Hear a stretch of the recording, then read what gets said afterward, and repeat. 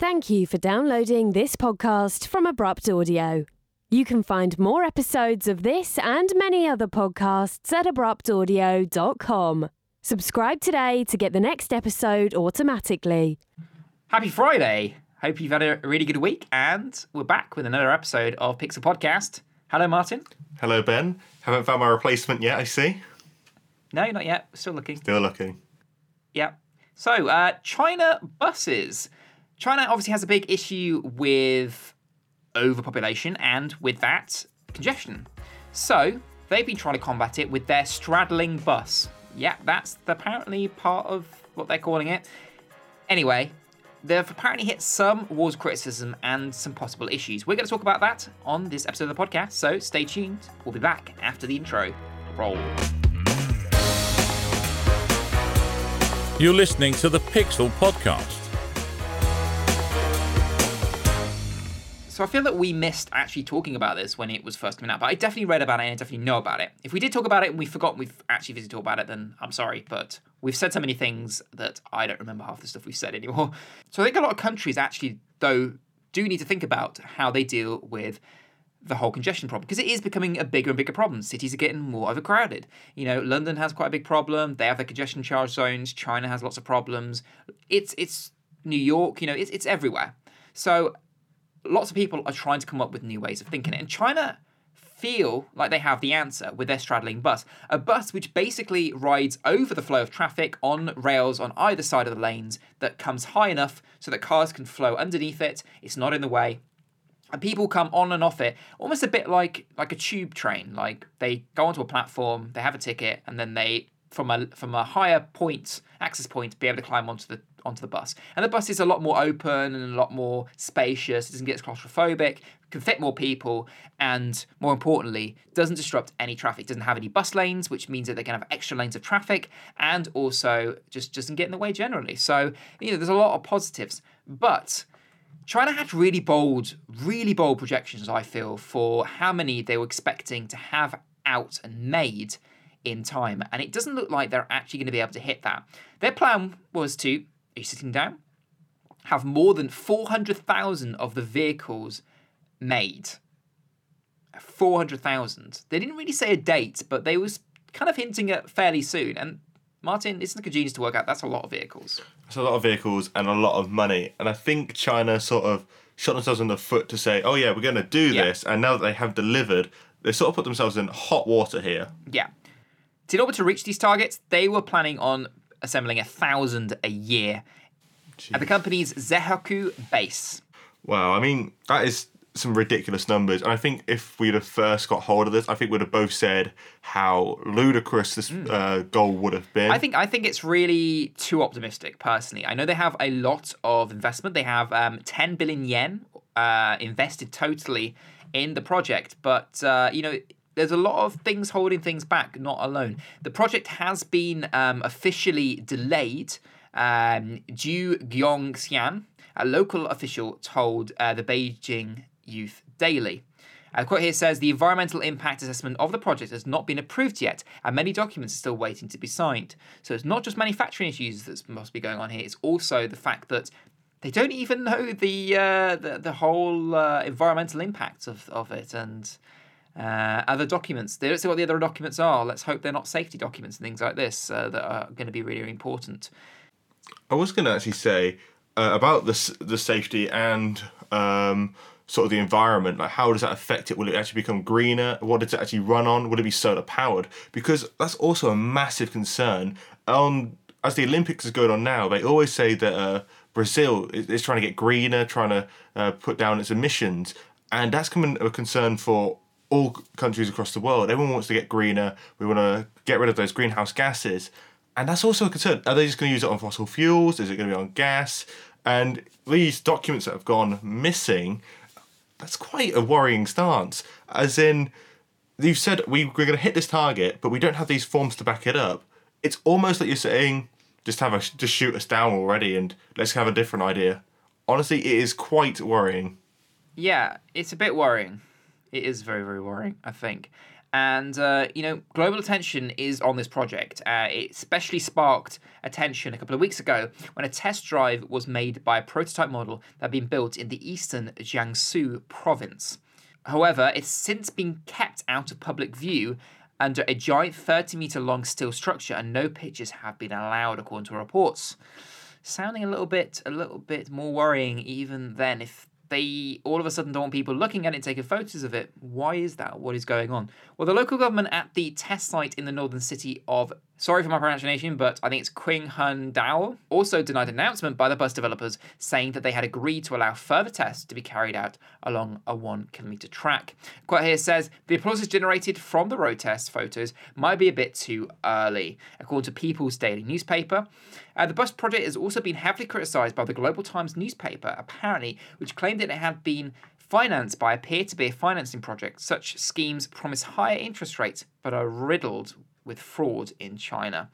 Web portal Sina News, meanwhile, said the design was unfeasible, namely that it was too heavy and too large for Chinese roads. A quote here says, drivers will become nervous when driving beneath a straddling bus. It added, this will increase the chances of traffic incidents. That's a really big thought. I mean, this is a massive thing on top of a load of cars.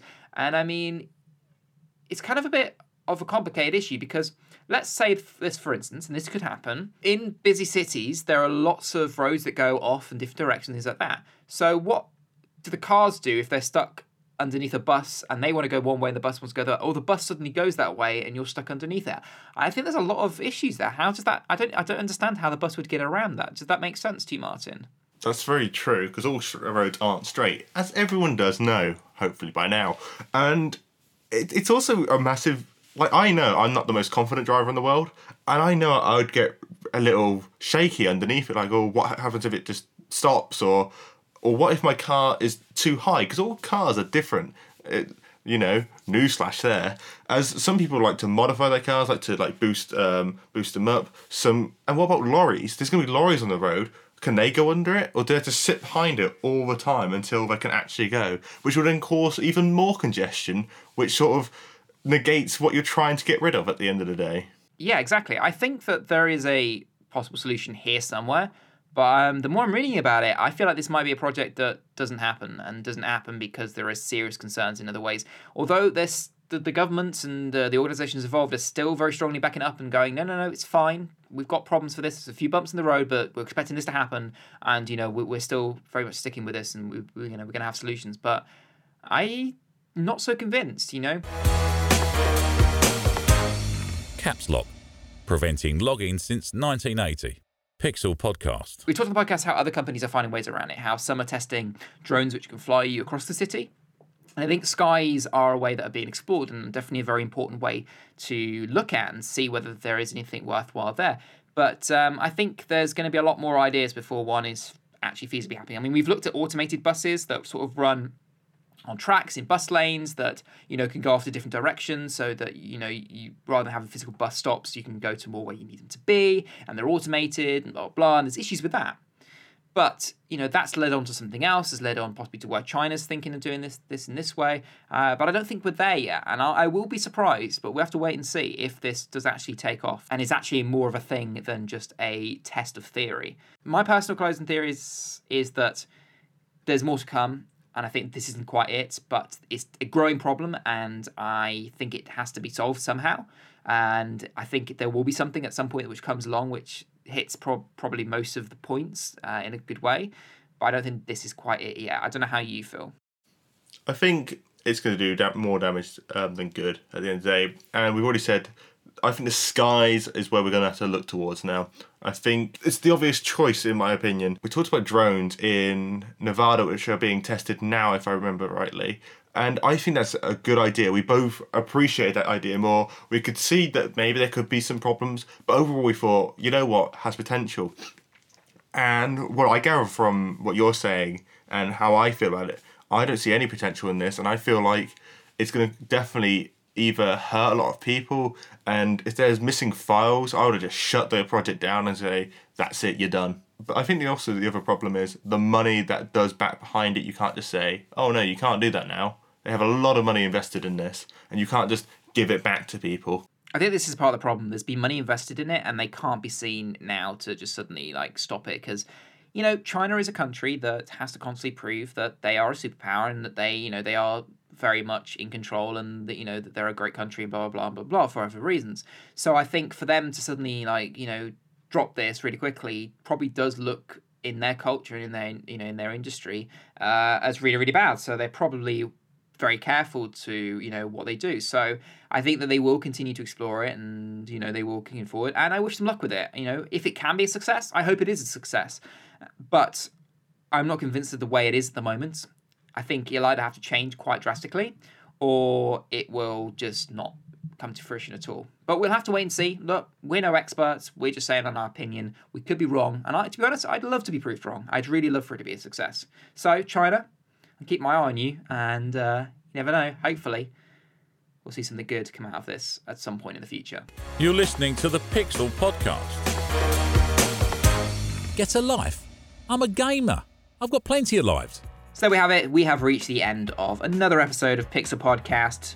I can't believe how quickly we're getting through these episodes now. This is episode 27, on which I'm finding absolutely crazy. But if you are new to listening, don't forget to check out the whole back catalogue. We've got loads of great topics, and we're doing them in topic form now. So we used to do them all together. They used to be a lot longer. Now they're all about individual topics. So you can go and just listen back to anything. We did a brilliant one about VHSs last week, so definitely go check that one out. That one is a personal favourite of mine, and one I think you will very much enjoy. But thank you for listening to this episode. We very much appreciate it. If you want to follow us on Twitter, we'd love that as well. You can do that at Pixel Podcast on Twitter. Don't forget also, if you are on the go, you can also find us on the podcast app for iOS and Stitcher for Android.